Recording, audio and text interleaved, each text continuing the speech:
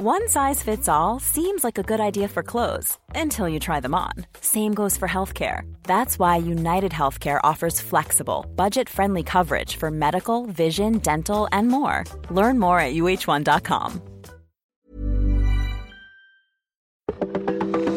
Welcome to This Date in Weather History for Wednesday, July 15th. I'm AccuWeather.com's Evan Myers. Weather reporting up until the mid-1700s was sketchy at best across North America. Colonial leaders who formed the path to independence in our country were avid weather observers. Thomas Jefferson purchased a thermometer from a local Philadelphia merchant while in town for the adoption of the Declaration of Independence. He also purchased a barometer, one of the only ones in America at the time, a few days later from the same merchant. Jefferson made regular observations at Monticello from 1772 to 1778 and participated in taking the first known simultaneous weather observations in America. George Washington also took regular observations. The last weather entry in his diary was made the day before he died. During the early and mid-1800s, weather observation networks began to grow and expand across the United States. Although the most basic meteorological instruments had existed for over 100 years, it was the telegraph that was largely responsible for the advancement of operational meteorology during the 19th century.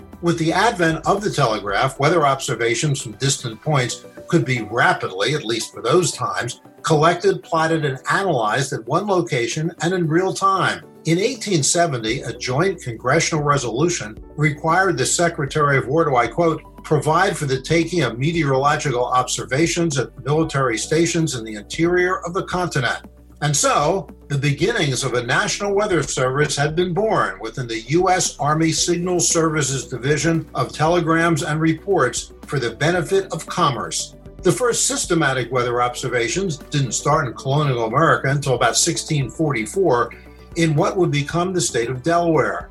Occasional observations of the weather were reported a bit before that, and on July 15th of 1643, John Winthrop from the Newbury, Massachusetts area entered in his diary, quote, there arose a sudden gust at the northwest, so violent for half an hour as it blew down multitudes of trees. It lifted up their meeting house at Newbury, the people being in it, but only one was killed with the fall of a tree, unquote. It was one of the first ever reports of weather's impact in America. And that's what happened on July 15th. Be sure to tune in tomorrow for a brand new episode and find out what happened on this date in weather history.